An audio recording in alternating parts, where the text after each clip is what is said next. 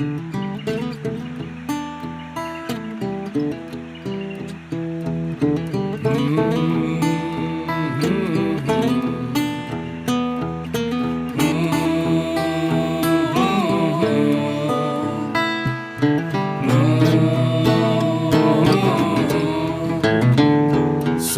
morning, the clouds are high. Sun is hiding, and so am I. Ain't got nothing to do on this rainy day for two. Sit here and sing. And welcome to another edition of the Romantic About Baseball podcast. This is episode 22. And joining me, as always, is my co-host, Jim Passon Jr. Jim. Hey, how you doing tonight? And our very special guest this week is Mr. Chris Kamka from NBC Sports Chicago and of his great Twitter personality as well. We appreciate you joining us on your ride home from work, no less. Thanks for having me. Yeah, it's it's good to record a podcast because then I don't have to listen to it later. Yeah, that's the one thing that's nice about recording them is that you already know what happened. You don't have to go back. So, Chris, I wanted to ask you, we start our podcast and you were just talking off the air, so to speak. You're a fan of the SaberCast and Rob Nyer, host of the SaberCast, and I tend to start with the same question for our guests. So, what is your baseball origin story? Where does square one start for you with baseball? Well, as the story goes, or at least the way my mom likes to tell it, I learned how to read on the backs of baseball cards. And I was reading, she says, around probably age 3.5 already, I was able to read. And it's those 80s Topps cards that just fueled my imagination, fueled my love for baseball. Sitting in front of the TV, watching baseball games while sorting cards is my childhood. I had a binder with me every time I left the house. We'd go to a restaurant, go to a family occasion. There was always a binder of baseball cards with me. I just had to have them, my security blanket. And I haven't changed much. Wow. Were you a pack? You were a pack opener, right? You would buy by the pack, or would you buy by the box, or were you buying by the set?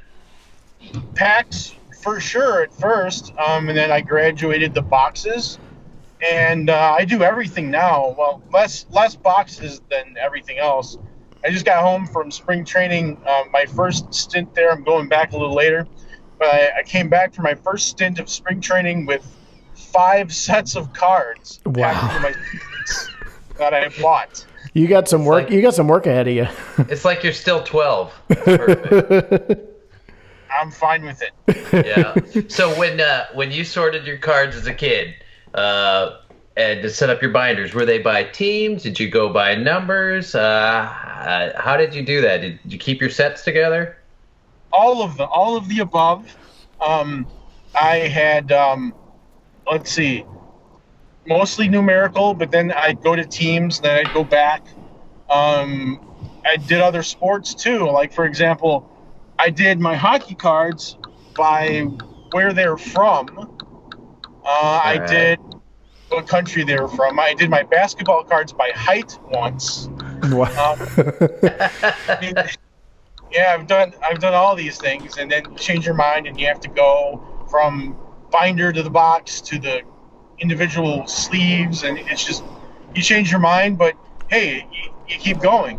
Or one time I did all my I did them all by player. So I broke up all my sets and then did all the top players together, but then they left holes in the pockets and the pages. Yeah. I didn't like that, so I put them back. You can't ever settle on one idea. You go from one thing to the next and then back again, but that's okay. It's fun. It's something to do. You absolutely have no more mint cards left in your collection, right? Right? Because there's no way. Not with that much activity.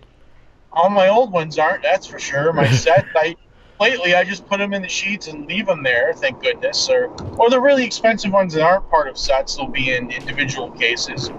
But I stopped being that collector that, is out to get investments, and I buy what I like now, and it's much more enjoyable. It's kind of a little renaissance. I do some writing for the Saber Baseball Cards blog, which is fantastic for anybody who enjoys the hobby. Please check that out. There's such a great staff of writers, headed up by Jason Schwartz, good friend of mine, and it is just tremendous stuff from if you were just introducing a quirky set to some deep research on how the cards were made and how the choices were made for the cards and some deep background cuts. There's a variety of everything for every kind of collector, and it's just great stuff there. Go check it out. They're on Twitter at Saber. Yeah. I can't remember exactly what it is off the top of my head, but it's at Saber BB Cards. SABRBBCARDS. Definitely check them out. It's a great follow. Now, Chris, do you have is there a crown jewel in your collection? Is there one that really kind of sets itself out? Is there a set? Is there a card? Is there anything that prized possession type card? Well, my favorite set that I own is the 1975 Topps. I have all of them from 74 to 94, but 75 with all the color is just amazing. I've got a few great singles. For example, I've got a 1914 Ray Schalk Crackerjack card. Wow. Really. I have a 1956 Ted Williams is another one of my favorites. Nice. I have a 1988 Collegiate Frank Thomas card. It's from Auburn, and it's just, you rarely ever see them, and those are just a few of my favorites. Right. And do you develop, I guess, and for me, not being as immersed in the culture, is there a certain gold standard for a set? Is there a sort of holy grail out there that you find yourself, if it were ever to pop up, you'd be drop everything, type. Well, yeah, there's one for me. I mean, it varies from collector because collectors have different things that they focus on. Sure. Right now, there's one card that if I saw it, I'd have to, deeply consider it. It's a 1945-46 Cuban card of Minnie Minoso. And I got the one from the year after that a couple of weeks ago. And the one before it is really tough to find, especially if you want to be able to afford it. Yeah. Oh, okay. That's, I'm a Minoso collector. That's one of the two players which I focus on the most. And that's the one I really want to get. I have a confession to make about Minnie Minoso in particular. So when we were doing our international home run database, it was a succession of tweets of yours that sort of inspired me to pick Minnie Minoso as the cover as the photo for our 1950 to 60 for the database. So I can tell that you're a Minoso enthusiast. But yeah. Minoso could be the cover for every one of those decades for about 70 years. Exactly. Yeah, he's baseball's first, so he claims, 7-decade player. Yeah. 5 majors and the 2 additionals in the minors. But yeah, I mean, he's one of those players. I have a personal campaign to get him into the Hall of Fame. I'm pretty optimistic that we'll be able to do it because I think more and more people understand that you can't just go by what he did in the majors. It's not fair to him because there's a whole chunk of his career prior to his major league career that he ordinarily would have had a chance to play a few more years in the majors, but didn't. I mean, if you take a look at all the players in the major league history that had 2,000 games played, 2,000 hits, 200 homers, 200 steals, and a 300 batting average, Minnie misses all of those except the 200 stolen bases. But he had about 1,850 games, 1,930 hits, 186 homers, and he hit 298. He goes over all those thresholds. Let me recount them here. 2,000 games, 2,000 hits, 200 homers, 200 steals, and 300 batting average. There's only 6 players in Major League history to cross that. They're all Hall of Famers. You have Willie Mays, Henry Aaron, Roberto Alomar, Paul Molitor, And there's two others who did it, both Hall of Famers. I think Derek Jeter's one of them. Yeah, So that makes sense. Yeah. yeah, and there's only 6, and they're all Hall of Famers, and Minnie should have had the chance to play a little bit more. But there's a lot of circumstances outside of his control that obviously, Right.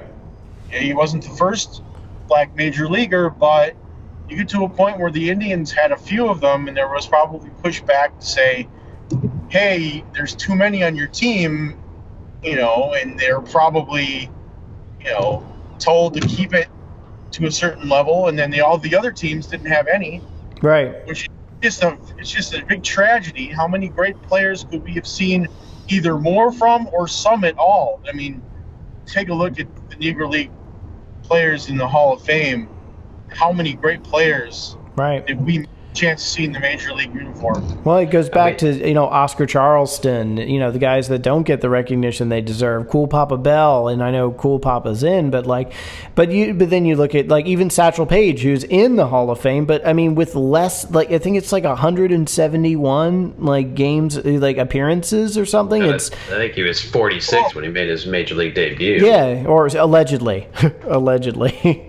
Yeah, see, Satchel and Minnie have something in common. There's always that little bit of doubt about what their true age was, which Right. is fun, fun for the lore of the game. And I think those stories and tall tales of the players are very important to our appreciation of these players and kind of the love we have for them.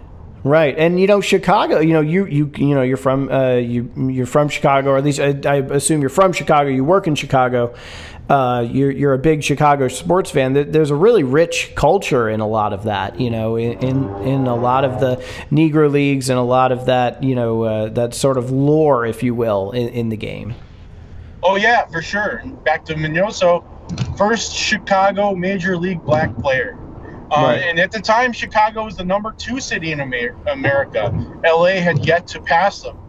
And that's a big deal. I mean, if you're the second biggest city in the country, and to be the first black player representing that city, it's a big deal. Chicago does have a huge Negro League history and tradition.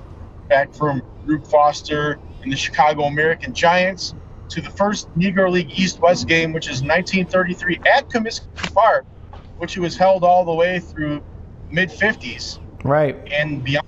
I mean, and there's a rich history. In fact, there's a book on Old Comiskey Park in which I wrote the chapter of Negro League baseball at Comiskey Park. So I detailed it there. But there's a big history of that, and it's something to really be proud of, and it's something that you can see Minnie's footprint in baseball history if you go around Guaranteed Rate Field or the south side of Chicago. Everyone Right. has his autograph. Everyone has his stories. Everyone bumped into him at the supermarket, and he's wearing his Minnie Minoso 7 Decades in Baseball hat. Right. Well, he had that hat on at all times. I was lucky enough to get one for a gift. It's just a great, rich history here in Chicago, and I love it. Yeah, I love the fact that you campaign for him, right? Being somebody like you that has the love for the game that you have, the ability that you've done researching all your life on the backs of cards all the way to the position that you're at as a job now. So you create such a great account with just your C. Kampka account, but you also got the Minnie number 9 Hall of Fame account, HOF. And because of who you are and how much you can do research-wise, it makes that case so much stronger for Minoso to get into the Hall of Fame. And so I'm super excited that you're the one that's running that account, because the information that you're digging up and the comparisons that you make are just they're tremendous. I mean, I was looking at it just today, right? Just moments ago, and you had on base percentage for rookies, right? Since 1947, integration era, since they've handed out the Rookie of the Year award, and nobody had a higher on base percentage in their rookie season that qualified for a batting title than Minnie, right? And just a hair over Aaron Judge, which sparks me as a Yankee fan. But I mean, how do you find this stuff? I mean, I know I'm always out there looking for stats too, but the work you do is amazing. Well, it's just, you have your nose in baseballreference.com at all times, and things are just going to jump out at you that are interesting. And, you know, if you look at it enough, something's going to jump out of the page, like one of those stereograms. You're staring at the picture, and then finally a unicorn jumps out at you. It's the same thing. Yeah, it's you know, it's not a. I just want to see him in the Hall of Fame. I don't, you know, I don't, you know, particularly seek any credit for it. I just think that he deserves to be there. It would make me pleased as a baseball fan to see that happen. Sure. You know, he's no longer with us, but his family sure deserves to see it. His fans deserve to see it. There's enough of them that I know that would very much appreciate him to get into the Hall of Fame. Right. And fortunately, there's a lot of people within the baseball community who know and understand his legacy, that I think that enough of the voices are going to speak up, and eventually that committee is going to figure it out and do what's right, put him in the Hall of Fame. Right. Yeah, it'd be huge for the Cuban community too, right? Down in Cuba itself or Southern Florida. It's just, yeah, he's such a name for them. It's Right. yeah. It's a name for the White Sox with such a rich history of Cuban players. I mean, look at their team right now: Jose Abreu, Yohan Moncada, and right now Luis Robert. That's amazing. And they had before that they had Alice Ramirez, who. There's this video out where after he died, Ramirez wore a number 9 on opening day in 2015. And he was choked up when they were talking about Minnie, his impact and what he meant to him. And that was moving. Right. No, he is a critical figure in Cuban history and in baseball history, really, and he deserves the recognition. Well, yes, because if you look at it, and I was looking at this the other day, you know, so in modern Major League history, Jackie was first, and he was followed by Larry Doby, and then Hank Thompson and Willard Brown were next, and Don Newcomb was, I believe, 5th, Campanella's 6th, Page 7th, and Minnie was the 8th. And the first one born in Latin America.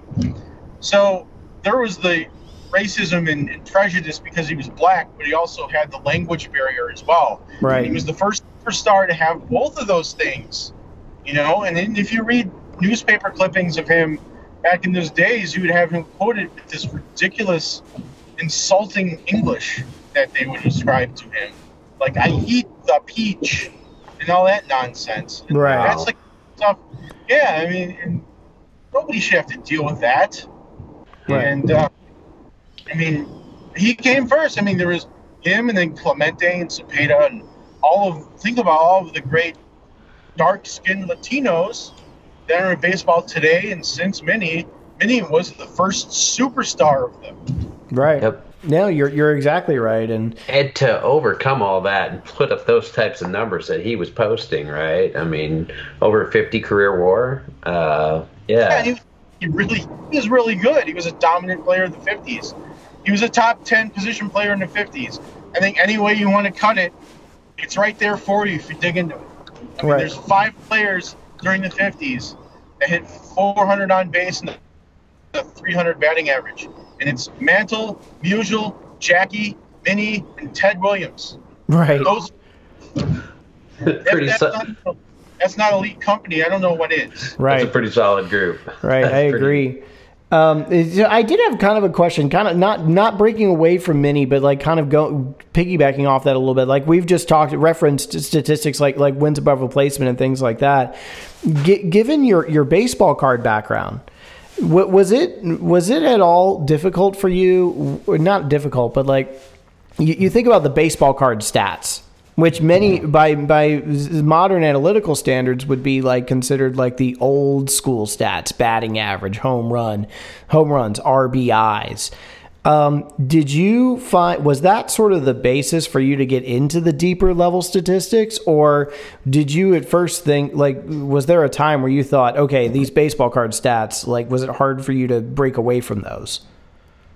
No, I mean, the news, of course, yes, the baseball cards were the basis, and it wasn't difficult because what it was is you're looking at new numbers to enhance my knowledge of baseball and enhance my ability to know who was better. Right. And it takes a little bit of work to figure out what they mean and how to use them properly, but it's work that's worth doing. And then, from baseball cards, I stumbled upon baseballreference.com, and probably right around the time it was launched, probably right around 2000, I was working at a bank, and it was a bank that was open really late, and there was a lot of dead time, and I started browsing the computer, and I stumbled upon this amazing website. And at first, I started just printing out pages of all the different players that were my favorites. I printed them all out, and then I highlighted who led the league, and then I started writing notes on each page, and I started an entire binder of these printed pages from Baseball Reference, and I started adding anecdotes and pictures, and it became like an amazing baseball scrapbook.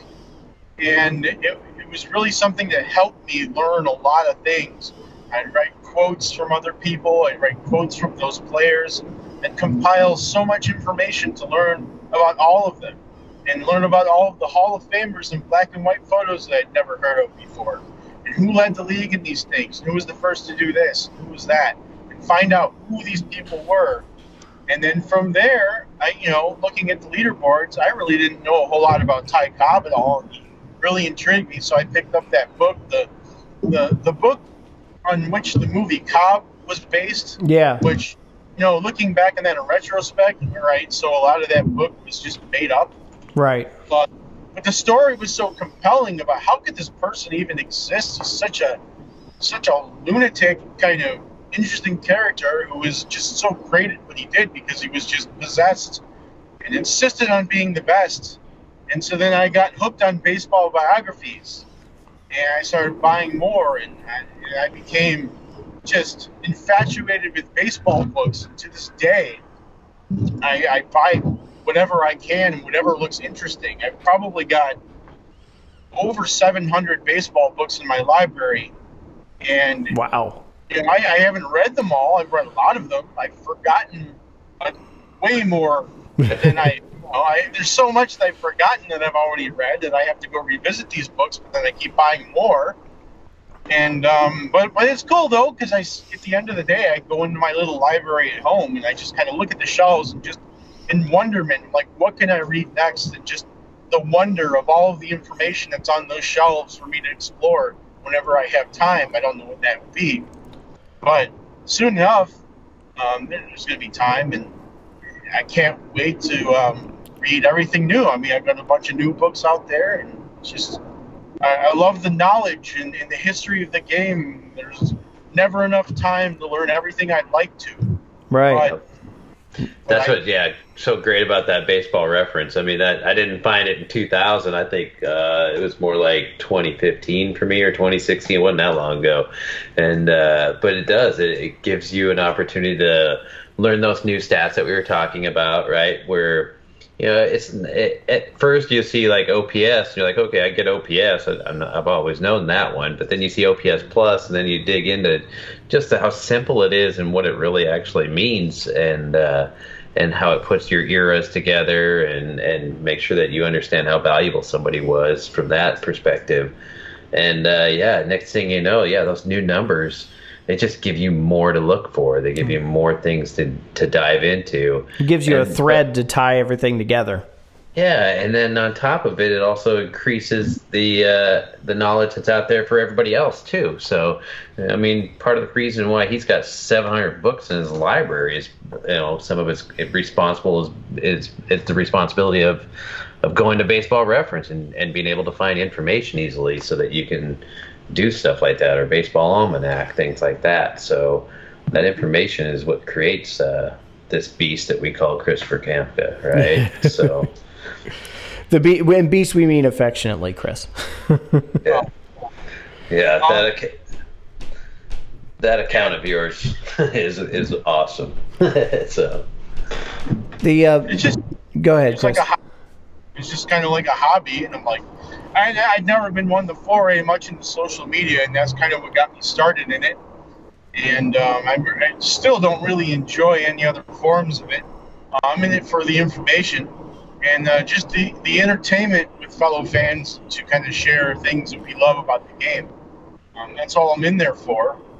It's interesting as somebody like you and I are very similar, where we don't always enjoy the other aspects of social media, but especially on Twitter in particular, it's given a sort of forum. It's given a sort of no frills, easy to use format or a platform for baseball fans, whether it be statistically driven or, one thing I can appreciate about what you're talking about is the narrative end of baseball.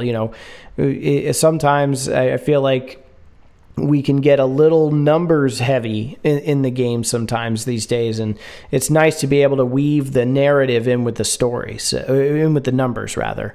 So yeah, I can appreciate that for sure. We're going to take a quick break, and when we come back, we're going to continue to hang with Chris on his ride home from work, and we're going to talk White Sox baseball. So we'll be right back.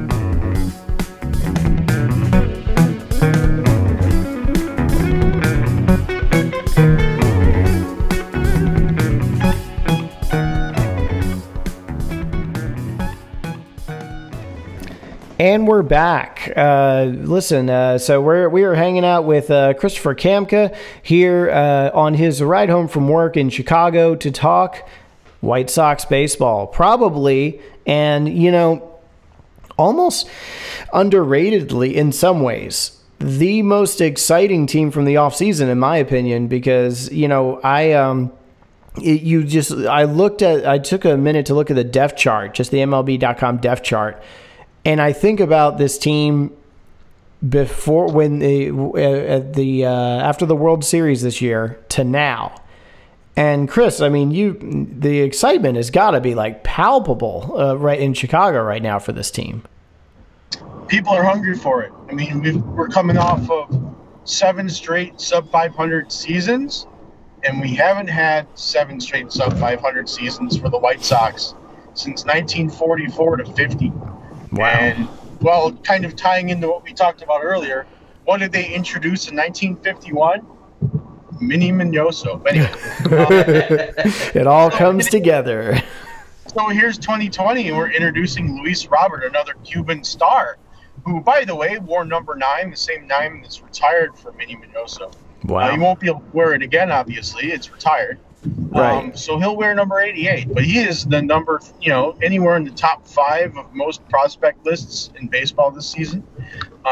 He is a dynamic blend of power and speed. He is a true 5-tool player. The one thing that people say might be might be some bumps in the road with his swinging and missing, but I mean, the power is there and the speed is definitely there. I went to the game on Tuesday at Camelback Ranch, and he legged out a triple. He flies around the bases. Wow. Okay. So I am super excited to see what he does. The White Sox have had kind of a gaping hole in center field for a while now. But in addition to Robert, you brought in Yasmani Grandal right away in the big splash in the offseason, and he signed a White Sox record contract. And many fans were puzzled. Why are you bringing a catcher when you have a perfectly good all-star in James McCann? But it's track record, right? And it's ability to handle a pitching staff. Grandal's reputation for framing is definitely well noted. There's power. There's patience. He drew 109 walks in 2019. The leading walker on the White Sox had 44. Plate discipline, definitely something has been lacking for this team for a while. And the same thing with power. And you're going to have a nice tandem. I mean, McCann is no slouch. He had an all-star season. He started out really hot, didn't really finish as hot. But you know what? A career year for him. He was respectable. Lucas Giolito had a breakout season. Loved throwing to him. And how about this? The final play of the 2019 All-Star game was a Yasmani Grandal strikeout, and McCann was behind the plate. Wow. So he added him, and then he had to shore up the pitching because there's a lot of youth. So you bring in both Dallas Keuchel and Gio Gonzalez, a pair of lefties, which they didn't really have any lefties It was the first time they didn't have a lefty make 20 starts in the season since 1936. So the White Sox have always had their share of good lefties, from Chris Sale to Mark Burley on back to John Danks, and you have Tommy John, and Jim Cotton, and Wilbur Wood, and Billy Pierce. You go out throughout White Sox history, lefties galore. And so they're bringing in Keuchel, and he's not going to be that ace type. He's just going to be their mid of the rotation veteran presence, right? Which is very nice for guys like Giolito, as well as guys like Dylan Cease and Michael Kopech, young flamethrowers who haven't even scratched the surface yet. Right. So you have that, and you have even more power of Edwin Encarnacion, who the White Sox are able to get for a pretty reasonable deal because he's 37, but he has been consistently great. The only player in the majors to hit 30 or more homers in each of the last 8 seasons, and that's pretty impressive. So, and I think his skills will age pretty well. And so I kind of wanted to circle back because you covered a lot of ground there. I want to circle back on a couple of things that you had mentioned. So one of the first things was I kind of wanted to ask you about Keuchel. Keuchel's a guy who relies heavily on the batted ball, weak contact, ground ball. Are the White Sox, it's pretty clear they're counting on progression internally from some of their infielders, like Tim Anderson, like Moncada. Do you think that was a conscious decision when they picked up Keuchel? This was a team that kind of wasn't super strong defensively. Do you feel like that they're going to be able to answer that this year? I think so. You have Anderson, who's shown flashes of brilliance, but he'll have some plays where he just makes a miscue, makes his fair share of errors. Moncada's solid third. Maybe the defensive metrics didn't love him, but watching him over the course of a year, I think he's just fine. You have Nick Madrigal on the way, who probably won't start here in the majors, but he is a defensive wizard in second, right? And a very intriguing player to watch going forward with the bat as well. But what Keuchel brings, though, is his ability to get ground balls. He led the league in ground ball percentage of anyone with at least 100 innings, and that's a great antidote to the ball flying out the park. Right. I think the White Sox, particularly at home, I think they were out-homered by about 50 at home, which is just crazy. And with the ball, you don't know what ball you're going to get, but I have a pretty good idea that we're probably going to get something closer to the crazy baseball flying out of parks than the deadened ball. I kind of have a feeling that baseball really doesn't want to tinker with that because, home runs are good. Yeah, they put butts in the seats, right? Yeah, there's different schools of thought on this. But I like the fact that you have a heavy ground ball pitcher. I think they can make enough of the plays. And if you get the balls, I'd rather have a ball squeak through the infield because those are usually going to go for singles than a rocket in the outfield that a misplay can cost multiple bases. Right. So that's what I really like about Keuchel. He kind of gives you that which he didn't have enough of last year. Sure. Go ahead, Jim. Sorry. I like it. I think it's where it needs to be when you got the juice ball, right? And if we're leaning on the fact that 2020 is going to be a lot more like 2019 and not so much like 2016 was or 2014 was with a baseball, then ground ball pitchers. Maybe the defense has got some work to do, but maybe that's just youth that was getting them. Moncada's only really 2 seasons under his belt. And you got Eloy Jimenez out there in the outfield in his second year. I think that they're young. I think they're putting the right pieces around them, like he's saying. You bring in Encarnacion, you've got experience. You bring in Grandal, you've got experience.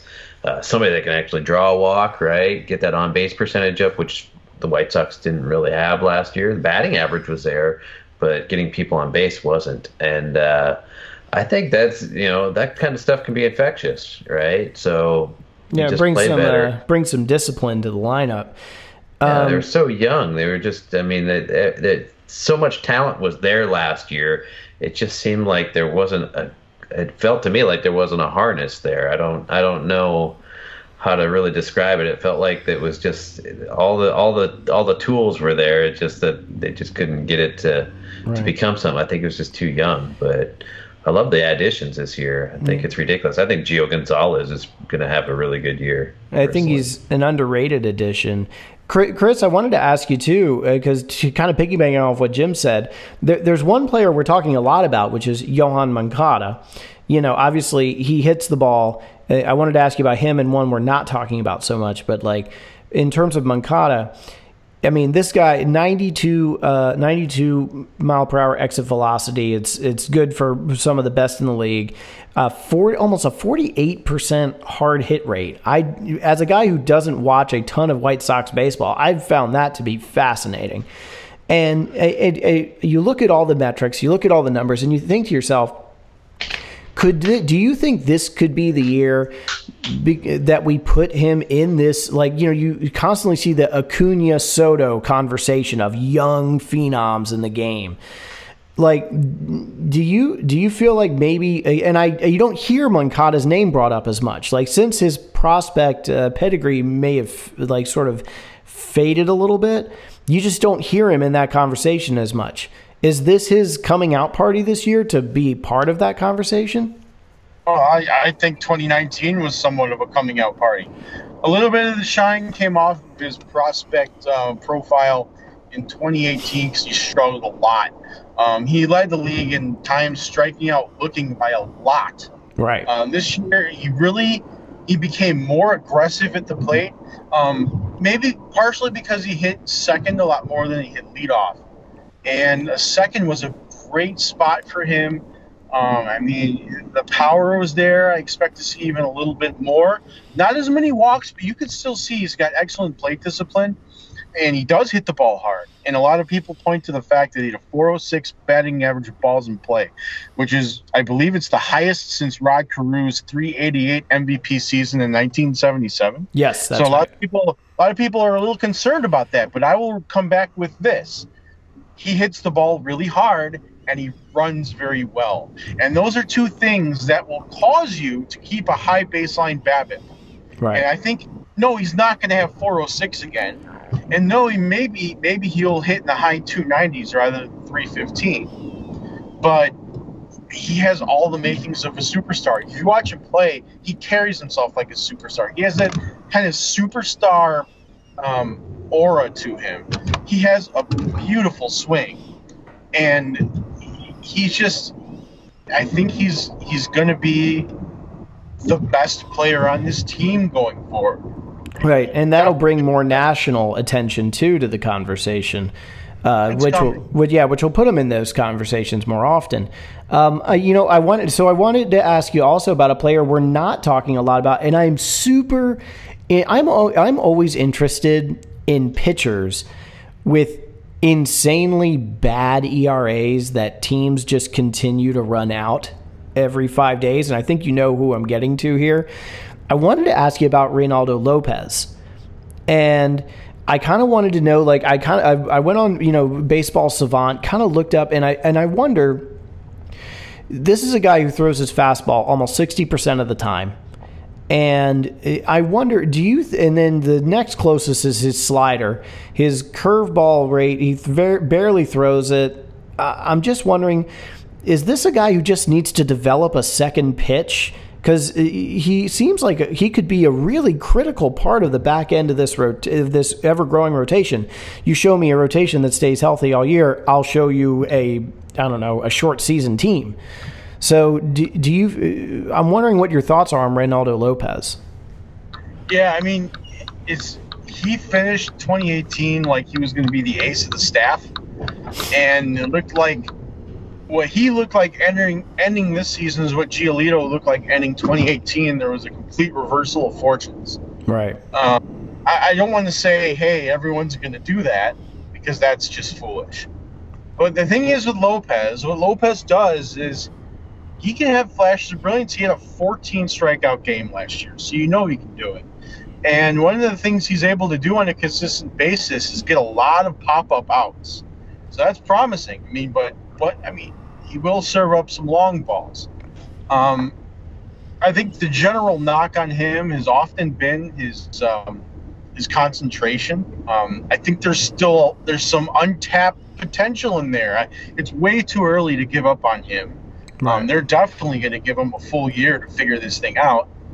Worst case scenario, maybe a tinker with him in the bullpen, because he can bring it upper 90s. Right. And if he were to max effort, he might even be able to nibble at 100. So, no, it's way too early to count him out. I'm very interested to see what he's able to do this season, because I've seen the Ronaldo Lopez who can dominate. Yeah, And it almost I think makes yeah. it almost makes you wonder, like, if he could string together, because last year I think it was, I don't have the exact numbers in front, I want to say it was like 160 innings of ERA in the sixes. I mean, if you were to bring that down even just to the mid to low fours, I mean, that's a sustainable back end of the rotation arm to go with Keuchel, to go with Giolito, to go with, even Gonzalez. I think, like Jim, I agree. I think Gonzalez is primed to have a pretty decent year this year. And then, DeCease and Kopech, you got a lot of upside there, and then it almost seemed like when the Twins signed Donaldson, from a national standpoint, again, as somebody who's not in Chicago, it almost seemed like the air kind of came out of the balloon just a little bit, where it was like, oh, well, the White Sox are the clear favorite. And then the Twins signed Donaldson. It was like, well, the Twins, they may not regress as much as we think. What do you think about that? I think everyone's kind of thinking, yeah, the Twins hit 307 home runs this past season. And they went up for 141 more from the season before. And you're not going to hit 300 homers again. Right. And they probably aren't, but they've got a lot of talent there, and that's a lineup to be feared. I think the biggest knock, at least, when you're talking around people around here, is the Twins just didn't do quite enough to improve their pitching. Sure, they brought in Kenta Maeda. Jake Odorizzi, I don't think is going to have quite that season again. That was a career year for him. Right. And beyond that, well, Barrios, I don't know. I've always thought Barrios could be a Cy Young contender, but he just quite hasn't been able to put it together for a full year. Mm-hmm. And then what though? There's not a whole lot. I mean, you're gonna take a flyer on Rich Hill and Homer Bailey, and Yep. I don't know, but it's a good effort to see. I think the Twins probably still win this division. But the White Sox, I think what you should be hoping for and expecting with the White Sox is another, I think if you get another at least 10-win jump, from 72 to 82, I feel good about that. Okay. Because it's going to still take some time for development. You still have a lot of young players, especially these pitchers. I mean, the pitching last year is ultimately what did them in the most. I think the lack of power in the pitching, because if you take a look at Giolito, who we barely even talked about, he had a breakout season. 29 starts for him, 3.41 ERA. I think everybody else had like a 5.60 ERA for everybody else combined, Right.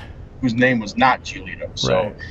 But you've done so much to improve that, so you expect a lot of improvement. But still, I mean, 72 wins, I think to be reasonable, 10 wins is probably what you should be happy with if the White Sox get it. Now, who knows? It could do better, but I think low 80s, 80, 82, 84 wins, to me, is a reasonable target. Yeah, I agree. I think that's what you can expect realistically out of it. But I mean, at least when you talk like that, you can say, okay, I feel comfortable thinking that this is a team that's an above 500 team.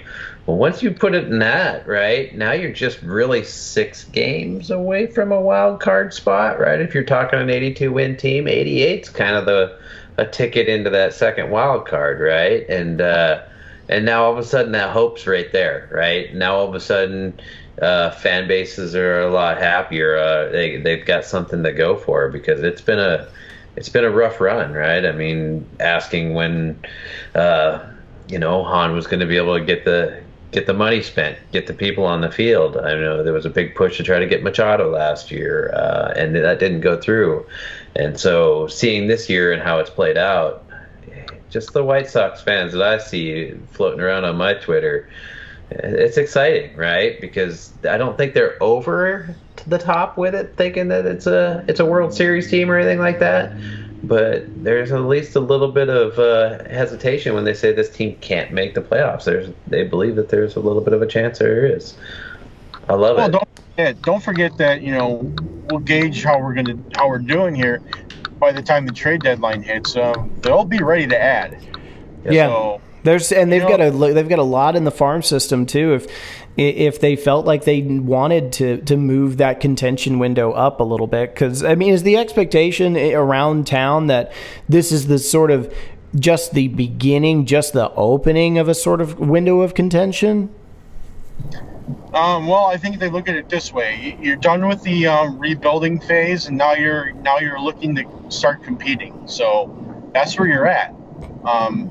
And the window is there, and it's built pretty firmly. You have Robert is on a nice long deal that they signed to get past all the service time stuff. They did the same thing last year with Jimenez. Mm-hmm. So those are two core pieces right there. There's been some whispers that talks have been started with Moncada for the same. Then you have, guys like Kopech and Cease, who they're just scratching the surface at the beginning of their major league careers, so they'll be here for a while.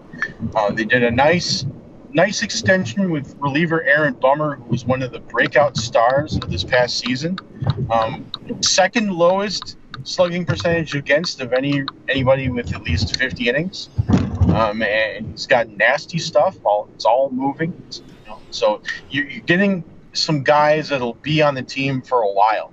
Yeah. And Rick Hahn is one of his biggest strengths as a GM is being creative with these deals and finding a way to make things fit and work, making it appealing for the player to be here.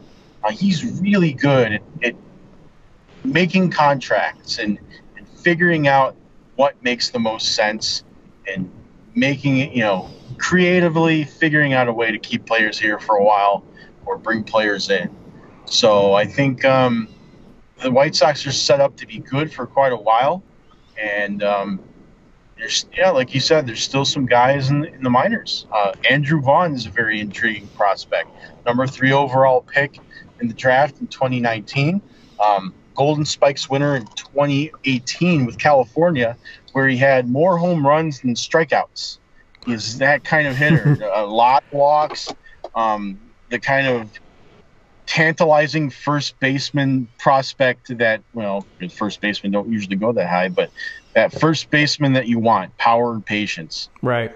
No, it's a team that to me, from a guy who's not in the Chicago market, I wouldn't say it's overnight, but it was a pretty swift, the addition of Grandal. It's oh, okay, hey, they've got a nice veteran to go with the core.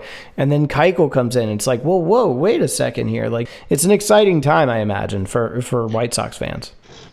It is, and it's crazy to think that it was only 15 years ago when they won the World Series. And you hear about the Dodgers, how it's been over 30 years for them, and we've done it half as more recently as they have. They've got all the money in the world, and but we're on the right track. I think fans are just ecstatic, and I don't think you hear much World Series talk, but you're headed in the right direction, and that's just really exciting because it's different. The White Sox had never been a team to tear it all down and go, just do a rebuild. They've always been kind of a retooling on the fly, especially under Kenny Williams as GM. So this is all different for the White Sox fandom, and it's new and it's interesting and it's exciting for the run along. And let's see the payoff here in the coming seasons. Yeah, and I think that something that doesn't even really get talked about too much with the White Sox is the bullpen either, right? That doesn't seem like that's a bad crew out there. That seems pretty solid with Colomé, Bummer, and Cishek, right? It's a good mix out there of solid arms. I mean that can hold down that lead. So making those adjustments on the pitching staff at the front end was great. But I mean that bullpen's nothing to really say. Hey, they can't do the gig, right? I mean it's built to do its job. Even Kelvin Herrera, it's not. I know he's had his struggles, but it's not too in the distant past that he was a dominant reliever. Yep. Herrera was never quite fully healthy and recovered last year. He got his footing at the very end, and he looked really good at the tail end. So I think it'd be interesting to see what he can do for a full season of being healthy. So you have him, and he's kind of like a forgotten guy. Colomé was a pretty solid guy for the ninth inning last year. I'd like to see a few more strikeouts, but he did fine. Yeah. Bummers, nasty stuff. Cishek is a great addition. That funky side armor that, it's when you bring him in, it's going to be different than what you just saw previously, which I love. Yep. Guys like Evan Marshall, who was their breakout star, were one of their breakout finds last year out of spring training. A little, he's been in the league a while, but he just figured it out, and it was an excellent addition. Same with Jimmy Cordero. He comes out there with one of his sleeves rolled up. He definitely catches your eye there. He was a really solid pickup. I mean, bullpens, you're always going to have one or two guys. Every good team has those one or two guys that are going to come out of nowhere to be good, and you never expected them to. But you can also have a few guys that you expect to be part of your bullpen mix fall off. It's such a lot of variance in bullpen. So you always have to keep your eye open for talent. And spring training is always important for identifying those guys. So it'll be interesting to see who stands out because they've added a few guys. Tyron Guerrero, the Marlins let him go. Throws over 100, but he doesn't know where it's going. But you get a look at him, and then there's a few other guys you get a look at. And, what do they have? You're going to find those hidden gems. You have to continually be on the lookout for those hidden gems. Right, I agree. Yeah. I think the White Sox, I mean, the way they're built now have really shown that if you're not trying to hoard some of that international pool money, you're probably not really doing yourself any favors, right? I mean, this is a team that's got the possibility that it's going to roll a lineup out there, probably 5 or 6 or 7, maybe even 10 times this year, but there isn't going to be an American-born player standing on that field when the game starts. Right. I mean, yeah. That's rare. With the exception of Tim Anderson at short, really, right? Yep. Right. Or if Madrigal gets in here, Madrigal as well. But that's it, though. Yeah, it's great, though. I think that's fantastic. The White Sox have that history and the heritage with Cuban stars, and I love the fact that Abreu, Robert, and Moncada are bringing that into the next decade here, and get the best players on the field. And the White Sox certainly have a pretty formidable lineup. You're sitting there trying to draw up a lineup for this team. It's like, wow, we even had a luxury of this. Right. This kind of in some time, and it's exciting. You can go a bunch of different ways, and everyone has their own things that they like about lineups. But as long as you got all those guys in there, let's go. That's right. Well, Chris, I can't help but notice you have arrived at your residence. We really appreciate you joining us tonight and this week on the show. What's next for you? Are you headed back to Arizona? Yeah, we're headed back to Arizona. Our next broadcast, our spring broadcast schedule resumes on March 13th. The White Sox play the Cubs at Camelback Ranch. We've got 5 more spring broadcasts on NBC Sports Chicago. I'm really thrilled this year to join the team as the full-time associate producer. And so we have so much fun doing these games. Jason Benetti and Steve Stone are just unbelievable to work with. Stone is a treasure. Steve Stone is a treasure.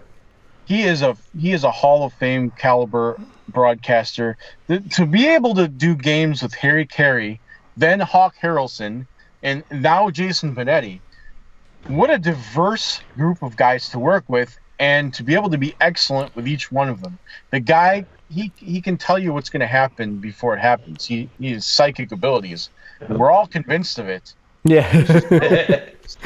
He's just kind of like he seems like he's having such a good time doing what he's doing, and he's just he's a wonderful guy, and I can't be more proud to work with these guys. That's awesome. Well, that's great. Yeah, congratulations on the gig this year. I'm glad to hear that you're going to be working with the team more than you have been in the past, traveling more, giving that chance to bring more to the table for the fans, right? For everybody else, they get to see the numbers and the graphics that you're going to be putting up. So, yeah, it's a plus for the rest of us. Absolutely. It's so much fun to challenge myself to figure out, all right, what interesting and entertaining things can we put up there today? And we challenge ourselves to do it. And, you get the reactions out of people, and it's so much fun to do. And sitting at the hotel rooms the night before, digging up, whatever it is. And I love it. I love to do it. I'm excited to do a lot more of it this year. I went to the South Side a couple summers ago, and just even going to the stadium for a couple games, right? The numbers that you guys are able to get across the big board up there is unlike the other stadiums that I go to. You guys do a wonderful job of delivering those numbers, right? Just even in just simple form on the billboard, right? On the big board. So keep doing it. Okay, so the scoreboard, that's not me. That's that a lot of the stuff you see at the scoreboard. See, I do the TV. What you see in the TV broadcast, but the scoreboard stuff, that's my buddy Sox Nerd, Dave Marin. He's at Sox Nerd, one of the most brilliant and passionate fans you will ever meet. The guy comes up with stuff that is just so entertaining. Everything in the world, he can tie it to White Sox baseball. Give him a follow at Sox Nerd, SOXNERD. He's the mastermind behind those sports stuff, and I can't recommend him enough, especially White Sox fans, but all baseball fans. That's awesome. Well, yeah. Excellent. And Camelback Ranch, right? Are there actually horses and cows running around? I've never been there. None I've seen, but it's a gorgeous park. When the Angels are in town, there's at least one goat, right? Right.